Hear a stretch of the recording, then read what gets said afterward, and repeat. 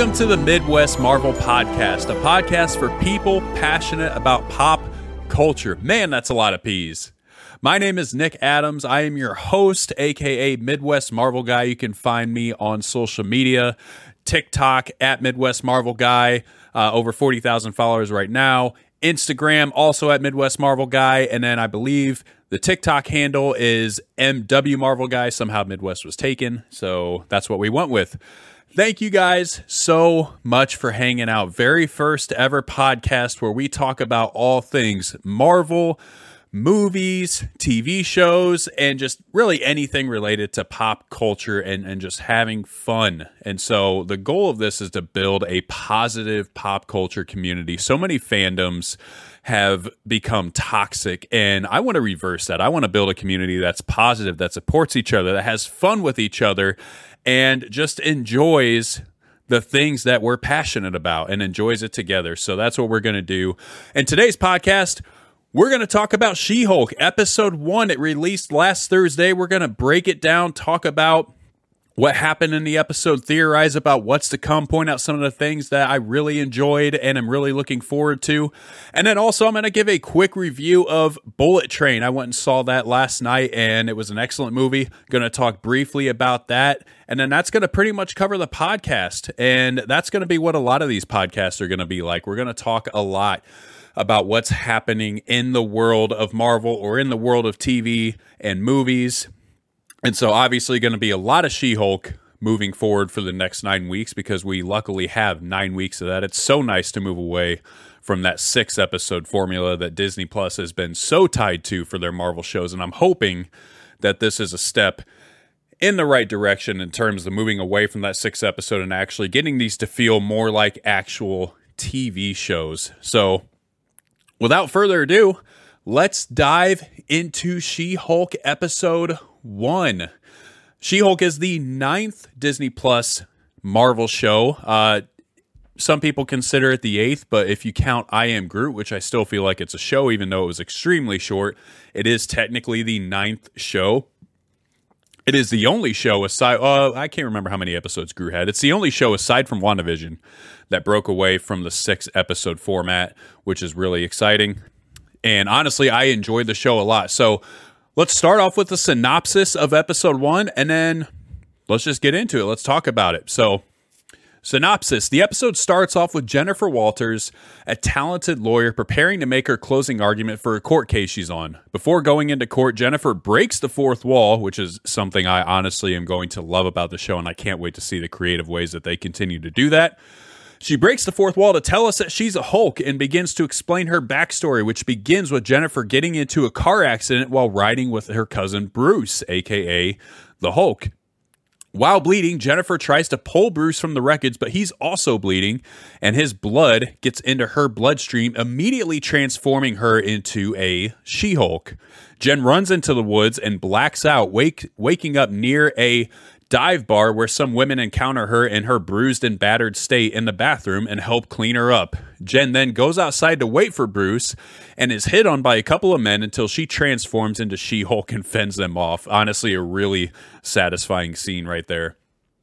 Jen passes out again, next time waking up in Mexico, which turns out to be the off-the-grid location for the Hulk, as well as the lab where he referenced in Endgame where he merged the Hulk and Banner together. Much of the rest of the episode involves Bruce's mentoring Jennifer on how to be a Hulk and reminding her of the responsibilities she now has as a superhuman.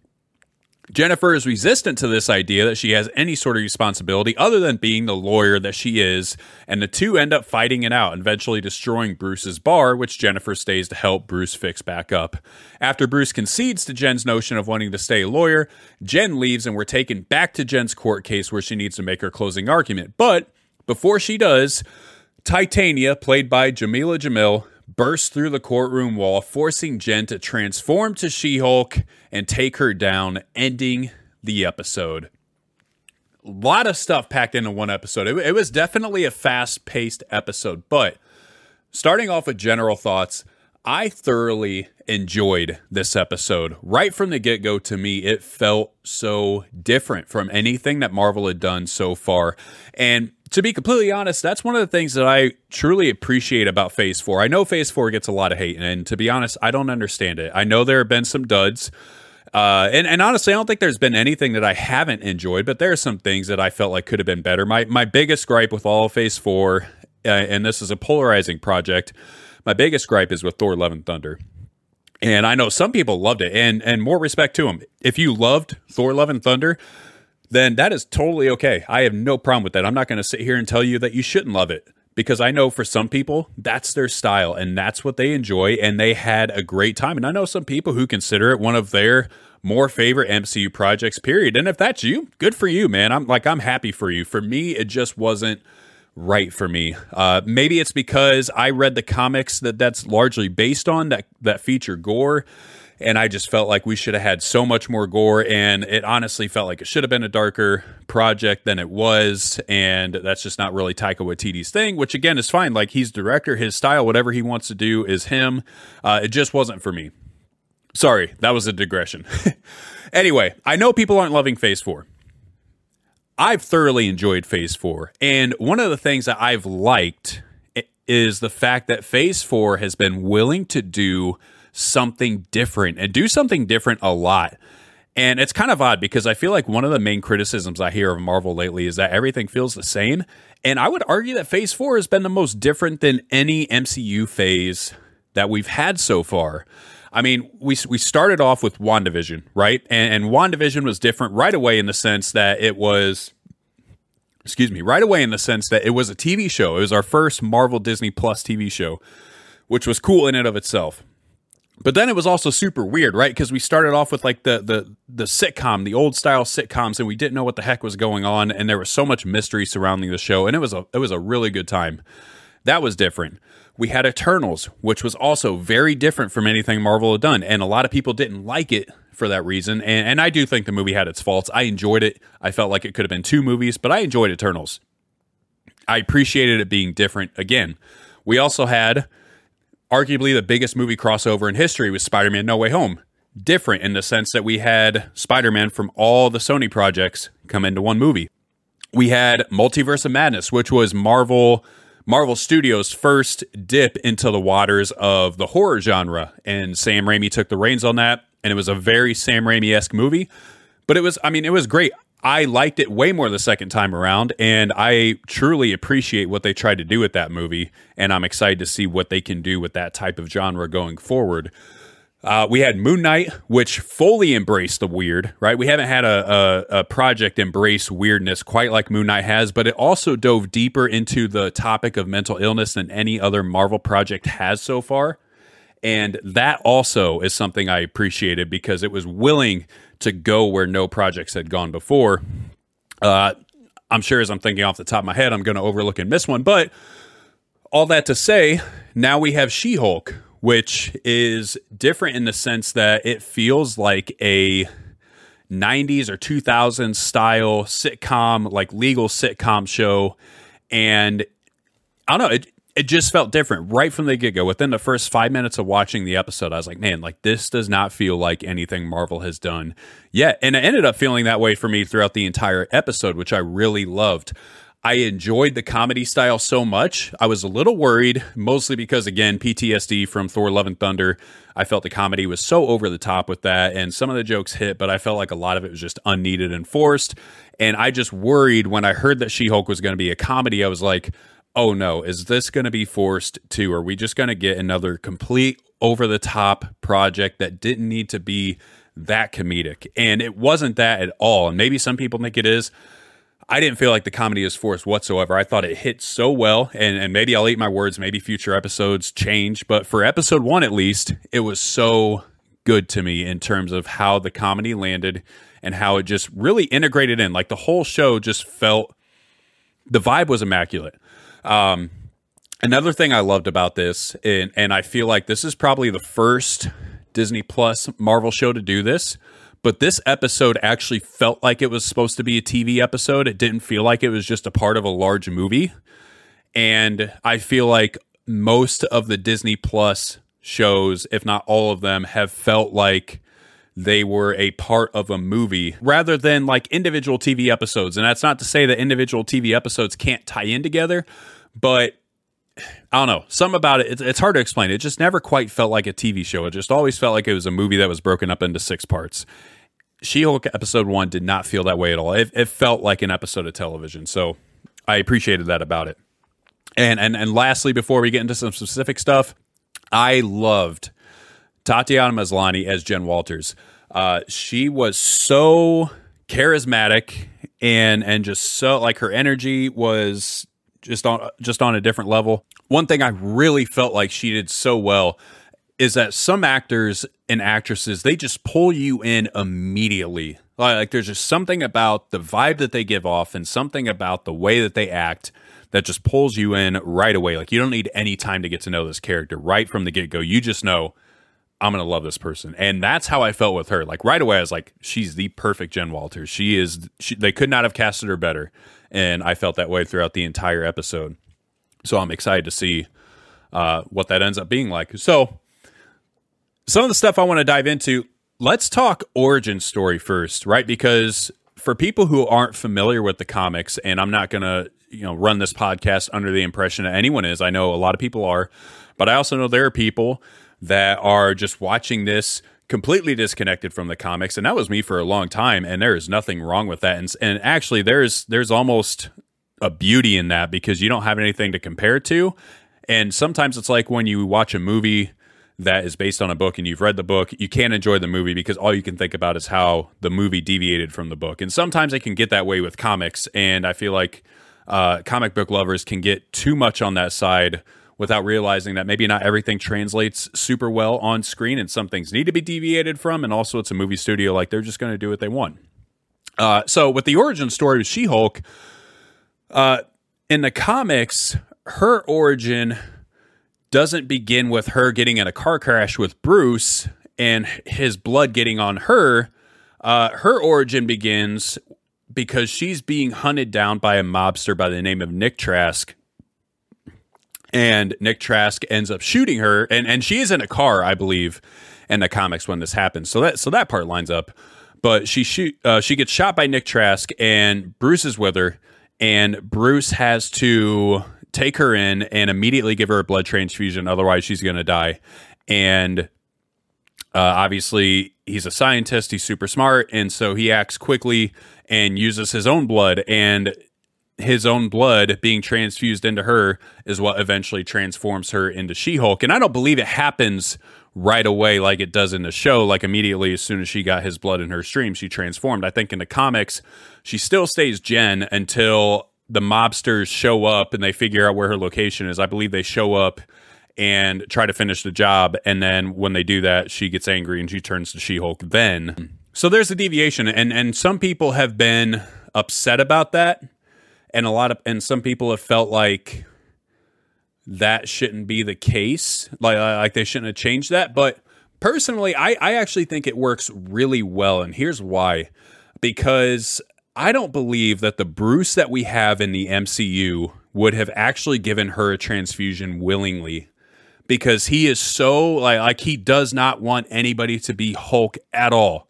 And I know in the comics it was similar too. Like it's not like he was going around like, "Hey, you want to be a Hulk? You want to be a Hulk?"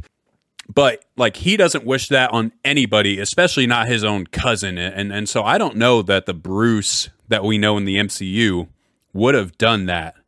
And so I think this works perfectly. And obviously we saw the shift from Sakaar, which I think is going to tie into a World War Hulk project. And we'll get into that here in a second, actually. But yeah, I thought the origin story worked well. It also shortened it because you could have made an entire episode just on that encounter with Nick Trask. And then you have to do a backstory with him, right? You have to do his whole thing and where did he come from? Why is he in the mix? And now that's another piece to the puzzle that you have to figure out where to put it and how it fits. So I totally understand why they changed it. And honestly, I think it works. But let's talk about a World War Hulk project, because I think that it's been rumored for a while. And I think that this episode of She-Hulk really leans toward that and really makes it seem like I think that's going to end up being a thing. So for those who aren't familiar, World War Hulk is a comic storyline where Hulk ends up getting banished from Earth by the Illuminati, right? The Illuminati that we saw in Multiverse of Madness, it was made up of some different people in the comics than we saw in the movie. But nonetheless, it's that same Illuminati. They banish Hulk from the Earth basically just because he's too dangerous. So they ship him out on a spaceship. So similar to what you saw in Ragnarok in the sense that Hulk leaves the Earth on a ship. But Hulk does it willingly in Ragnarok, or not in Ragnarok, in Age of Ultron, going into Ragnarok. Doesn't do it willingly in the comics. He gets banned from Earth, basically. He does get sent to Sakaar, which lines up with what we saw in Ragnarok. But while he's on Sakaar, he ends up becoming king of the entire planet. He ends up finding a wife. And while he has that wife, the ship that the Illuminati used to banish Hulk from the Earth ends up exploding. And that explosion kills Hulk's pregnant wife and a lot of the citizens on Sakaar as well. Hulk, understandably, is upset. He thinks the Illuminati did this on purpose. And so he returns to Earth for vengeance. And thus you have World War Hulk. After this World War Hulk storyline, Hulk finds out that he has a son named Skaar. I don't know if I'm pronouncing that right, but Skaar. I don't know if it's pronounced the way Scar from The Lion King is pronounced or not, but I'm just going to go with it. But he finds out he has a son who ends up coming to Earth seeking to kill his father because he finds out he has a father who abandoned him, and rightfully so. He's a little upset about it, although he doesn't know that Hulk didn't know. He does end up having a battle with She-Hulk. Skaar does.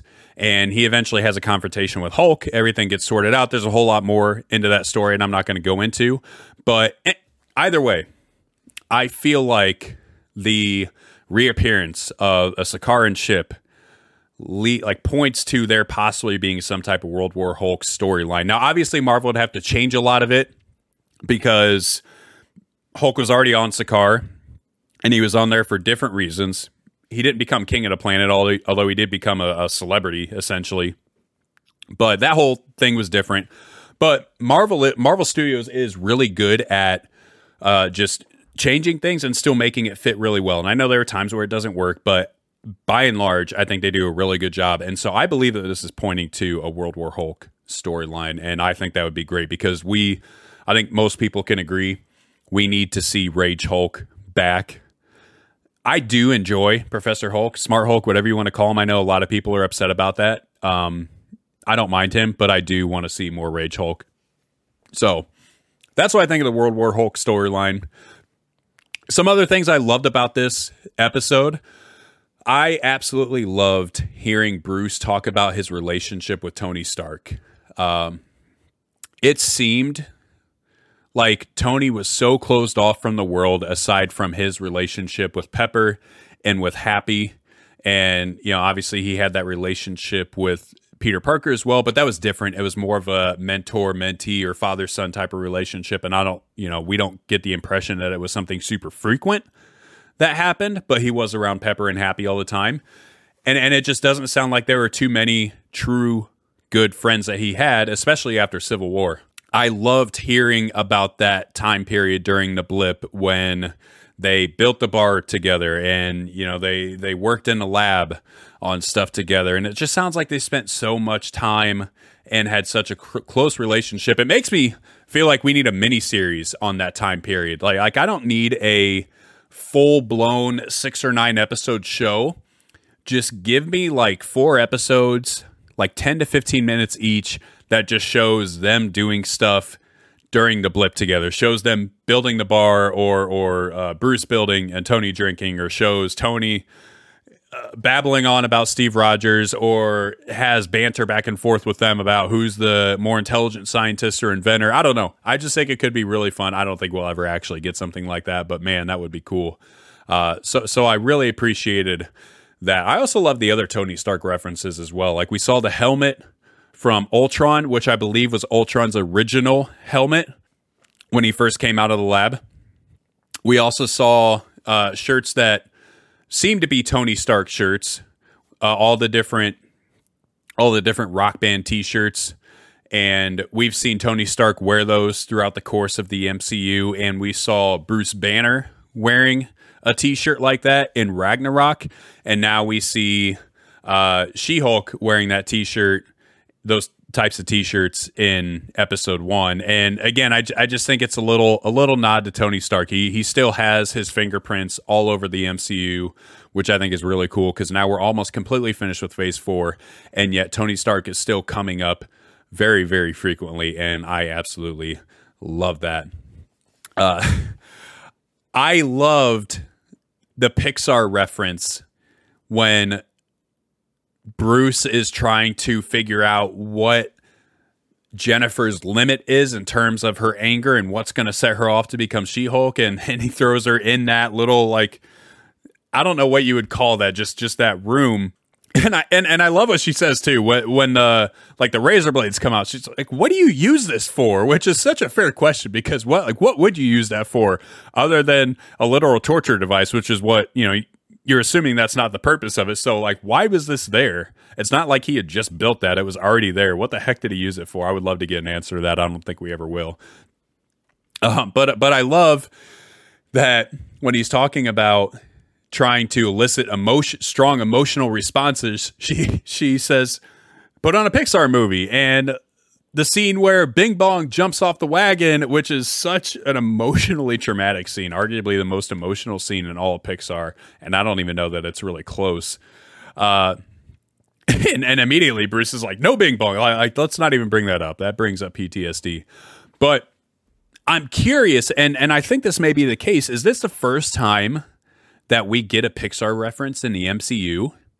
I'm trying to rack my brain, and I've seen all the projects multiple times, and I don't feel like I can ever remember. I know there's been references to other Disney projects, Star Wars and such, but I don't know that we've ever gotten an actual Pixar reference, which got the wheels turning for me and made me think that I want to start seeing MCU characters reference Pixar characters that their actors correspond with. So for instance, in Loki season 2, I really need Mobius to have a scene where he finally gets his jet ski that we've all wanted him to have for so long. He finally gets the jet ski, and as he sits down on the jet ski and he gets ready to turn it on, he goes, "Okay, here we go. Speed. I am speed." To reference Lightning McQueen. Like, how awesome would that be? And it would kind of fit. It wouldn't seem like it's too forced. Like, I don't want them to just force stuff in just for the sake of having crossover references. I want it to fit. But I think you could make that work, or have him say "ka-chow" at some point when he does something cool, just as like a random blurb. I don't know. I think Disney could have a lot of fun with that. And as long as it's not too frequent, I feel like it's fun when movie studios that have multiple properties reference some of their other properties within other projects. I don't know. Some people don't like it. I think it'd be super fun. Just don't overdo it. Couple of complaints that I've heard about the show that I don't know that I necessarily agree with. I don't have too much that I did not like about episode 1. I do feel like the pacing was a little weird, but it wasn't bad. It was better than a lot of Disney Plus shows, in my opinion. But one of the complaints that I've seen is that people are complaining that She-Hulk is all of a sudden like just superior to Hulk, right? Because she immediately can control her emotions. She doesn't have to wrestle with her inner Hulk. She just immediately understands how to be strong and do all these things. And I've seen people say like this makes no sense. There's no way that she should all of a sudden just be this good at being a Hulk. And couple of pushbacks on that. One, in the comics, this is how She-Hulk is. And She-Hulk, the one thing that differentiates her from Bruce is the fact that she immediately, like right from the get-go, has her wits about her. She has her intelligence. She can speak clearly, just like she can when she's Jennifer, but in Hulk form. And of course, we know for Hulk, that wasn't the case for a long time. And Jennifer's able to do that right away. So that's straight from the comics. And so if she has her intelligence and everything about her, it makes sense that she would be able to figure this stuff out so quickly, because she's still her normal, like really smart, intelligent self. And which she is, she's a lawyer. She's insanely smart. So it makes perfect sense that she would figure these things out. And I've seen some people talk about like she's stronger or, better fighter, things like that, which I just don't buy. And I don't even feel like the episode actually lent itself to that. Hulk clearly showed that he was stronger. He chucked that big boulder into space and created an asteroid that's clearly going to rain on someone's parade at some point. And then as far as being a fighter, I hope we all know that Hulk was holding back in that fight. Like he's not trying to kill his cousin. He's just trying to kind of put her in her place, but he knows that he could win if he really wanted to. And I feel like that was clear, but for some people, maybe it wasn't. The other complaint that I've had, and I see Marvel fans complaining about this all the time, and we now know that there's a backstory for this, but I've seen people complaining that the CGI was bad again, and, you know, it's been bad in a lot of Marvel projects, which, of course, it has come out that Marvel has been extremely overworking their special effects people that they contract out, which is super unfortunate, and I hope they figure that out and create a really healthy work environment, because they're so largely dependent on those special effects artists that if they alienate them and people decide to stop taking jobs from Marvel's in some trouble. So they need to figure that thing out. But nonetheless, I actually thought the CGI was pretty good in this project. I don't feel like there was really anything that I looked at and saw being visibly bad. I did feel that way in some other projects. Moon Knight definitely had moments where you looked right away, especially in episode 1, that scene where they're in the car chase along the mountain ridge and the logs fall off the mountain, off the truck. And like, that was just such awful CGI. And I know it was only for like a second or two, and it didn't bother me that much, but man, it was bad. And it was noticeably bad to anyone. So there have been things like that definitely could be better. But in this case, I didn't feel like it was bad. Yes, you could tell it's CGI, but I mean, that's kind of like, I don't feel like anything's ever going to look 1,000% real as long as it's digital, especially when you're talking about something like a Hulk. It's just going to be hard to make that look real, because that's not a real thing in the first place. You know what I'm saying? And especially when you have a show where the characters are largely CGI for most of the time. If you're looking for that, you're going to be able to notice it. But I feel like the CGI was vastly improved from what it was in the trailers. In the trailers that we first got months ago, the CGI for She-Hulk was horrific, and I agree with that. And they clearly heard those criticisms, and they cleaned it up. And I don't know, I felt like it looked good. Thoughts on Daredevil's future appearances in this show? So obviously one of the things that people have been really excited about for She-Hulk is the return of Charlie Cox's Daredevil / Matt Murdock, which I am definitely guilty as being one of those people, because Daredevil is one of my top TV shows of all time, period. Not just superhero TV shows, but I think it's the best superhero show ever made. And Daredevil is one of my favorite superheroes, period. So I am so excited to see his return. And I know there's been a lot of controversy about whether or not Marvel is going to, quote unquote, Disneyfy him, however you want to interpret that. A lot of people feel like Disney is going to turn Daredevil into this extremely cheesy character and just ruin everything that was built up by the Netflix TV show, because obviously that was super dark, and this project is not that. And honestly, I don't get any of that. I don't get any of that. Sometimes I think people like to complain just to complain.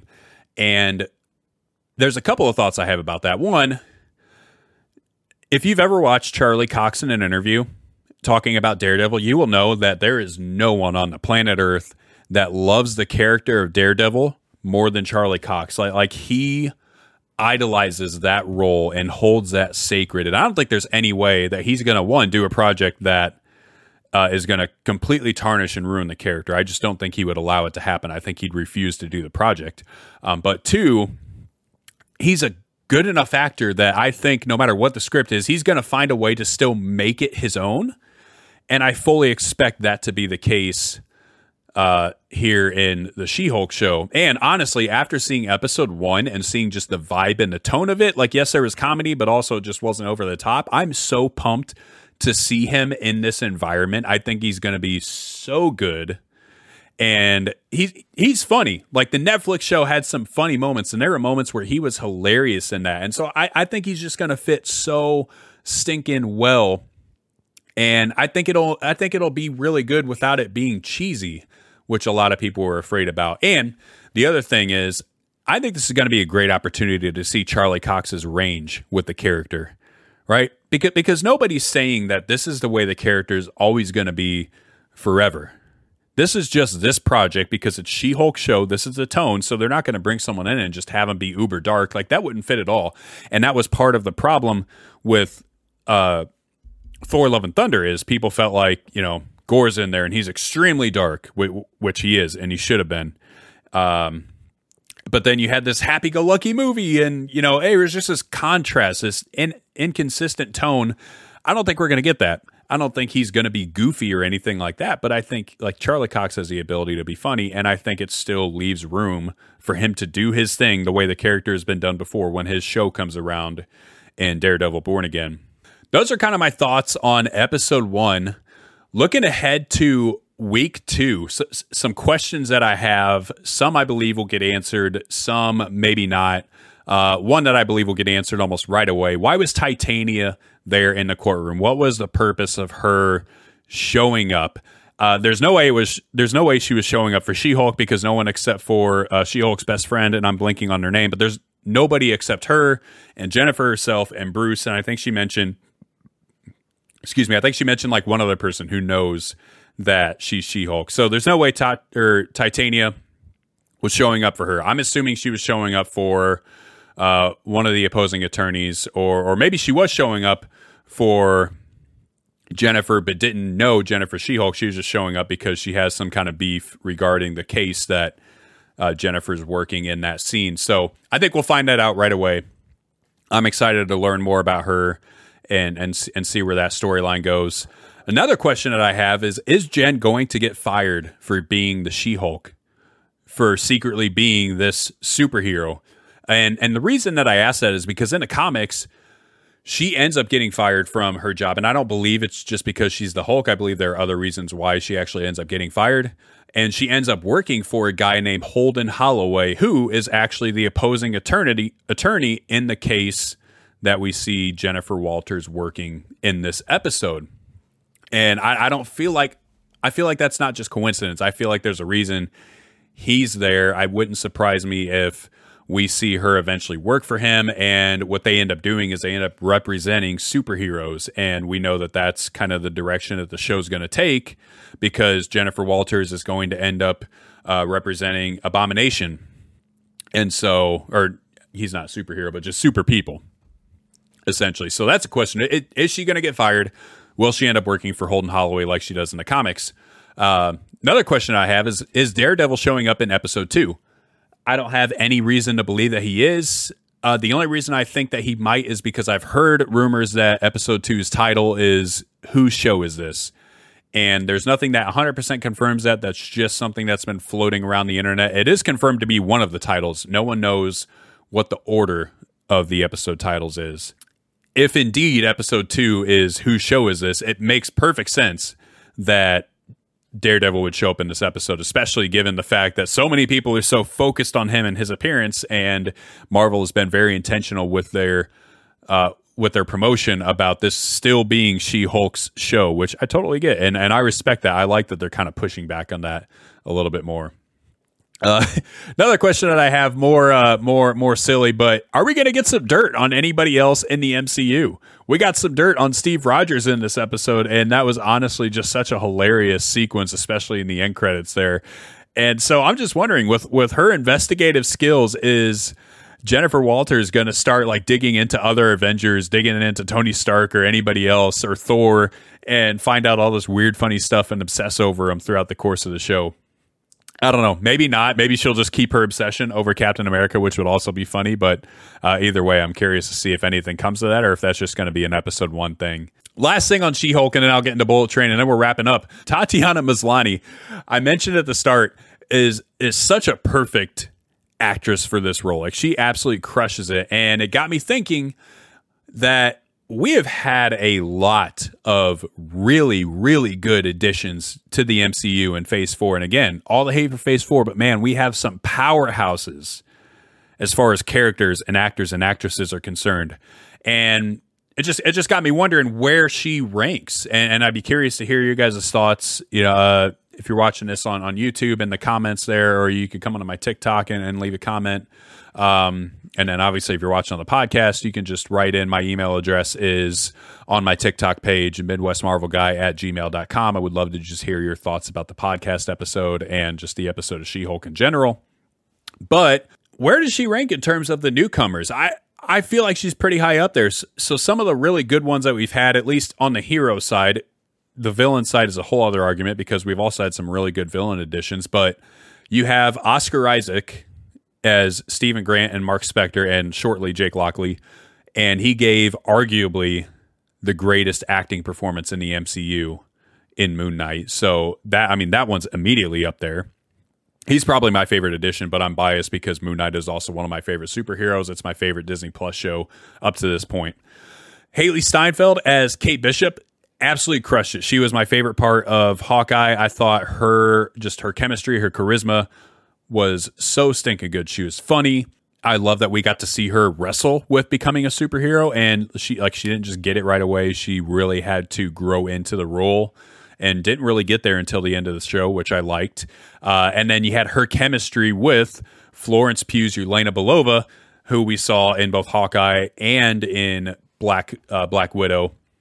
And that's another, like, I need more of Kate Bishop and Yelena together because their scenes together were far and away the best scenes in all of Hawkeye. And I could have done an entire show just with them because of how good they were together. And then you also had Simu Liu as Shang-Chi. I always mispronounce his name. Simu Liu as Shang-Chi was so good. And Shang-Chi, I feel like, is one of the most underrated and underappreciated movies, not just of Phase 4, but all of Marvel. It's probably a top 10 MCU movie for me. I feel like it was amazing. And I think there's an argument to be made for it being the best Phase 4 movie. Obviously, most people give that nod to No Way Home.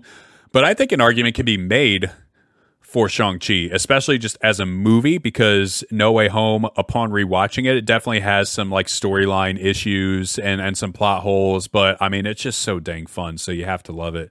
Where does Tatiana Maslany rank in that? Right from the get-go, I mean, obviously we have a lot of season, the whole rest of the season to go, but right from the get-go, I like her number 2. I like her behind Oscar Isaac. He's my favorite addition, and I don't think that's going to change, but I think she could be my number 2 favorite ad, and we'll see how the rest of the show goes. But curious to hear what you guys think about that. That's She-Hulk, though. That's episode 1 of She-Hulk. A lot of stuff in that episode, and it was awesome. I am so excited for the rest of this show, and I'm just so pumped that there's 9 episodes. I keep forgetting that there's 9, and so in my mind, I'm like, oh my gosh, we're 1/6 of the way through. Like, the show's almost over already, and it's like, no, we actually have a real TV show this time, and I really hope that Marvel just hears people and understands how important that is for us to get away from that horribly paced 6-episode format. It just, like, nothing about it works, man. It just doesn't work at all. And I love that we're going to get 18 episodes of Daredevil. Like, if you're going to fix it on any show, that's the show to fix it on. So moving on real quick before we wrap up, moving away from the Marvel sphere, talking about Bullet Train. So Bullet Train's been out for a couple weeks now. I just haven't gotten an opportunity to go see it. And my wife and I went and saw it last night. And let me tell you, this movie was a blast. Like, this movie was an absolute blast. I had so much fun watching this movie. I thought there were so many good things about it. First and foremost, when I give my movie reviews, the one question I'll answer is this a movie that you should see in theaters? And my answer to this is yes. If you have an opportunity, I know it's not going to be out in theaters for probably too much longer since it's already been a couple weeks, but if you have an opportunity, watch this movie in theaters, because some movies are just a better watch in theaters in general, right? Some movies are just a spectacle. I felt that way about Nope. Nope is a spectacle. That is a movie you need to go see in theaters if you have not yet seen that, because it's just going to feel different when you watch it on DVD or when you watch it digitally in your home. The same thing is true of Spider-Man No Way Home. Like, that experience watching it on your own TV or your computer screen is just different than it was in theaters. It's not the same. Top Gun Maverick is another perfect example of that. Like, that movie was made for the big screen, and I mean, obviously, a lot of people agree. It's now, I believe, just became the 6th highest grossing domestic movie of all time for the U.S., which good for it. It should be. And honestly, it wouldn't surprise me if it goes a little bit higher even. But Bullet Train is another movie. I'm not putting it on the level of those in terms of like, I mean, it's not Top Gun Maverick in terms of being like an all-time great movie, but it was highly enjoyable and it was meant for the big screen. If I could describe this movie in a few phrases, the phrases that I would use are chaotic fun, fast-paced, mysterious, action-packed, and funny. Like all those things wrapped up into one movie. This cast was incredible. The cast was absolutely amazing. I mean, you have a lot of heavy hitters. You have Brad Pitt, Aaron Taylor Johnson. You end up having Sandra Bullock. She's not in a ton of it, but she does end up showing up. And so she's always good. And then you have Brian Tyree Henry, who was also amazing. And him, Brad Pitt, and Aaron Taylor Johnson have just incredible chemistry together. You have Joey King, who's fairly new to Hollywood, but she crushed it. She was super good in the movie. And I'm not going to go into any spoilers, but there are some really fun cameos in this movie that are going to make you legitimately laugh out loud. I'm not going to spoil what that is, but there are some cameos where you're going to love it. One thing that surprised me about this movie is how much of a mystery it was. I kind of got the vibe that it was a little bit mysterious from the trailer, but watching the movie itself, it had you guessing the entire time, and there was always a mystery that kind of hung over the entirety of the movie. And it made it really fun because you kept trying to figure out what the heck was going on. But it was, I mean, it's a mystery, but it was an action movie.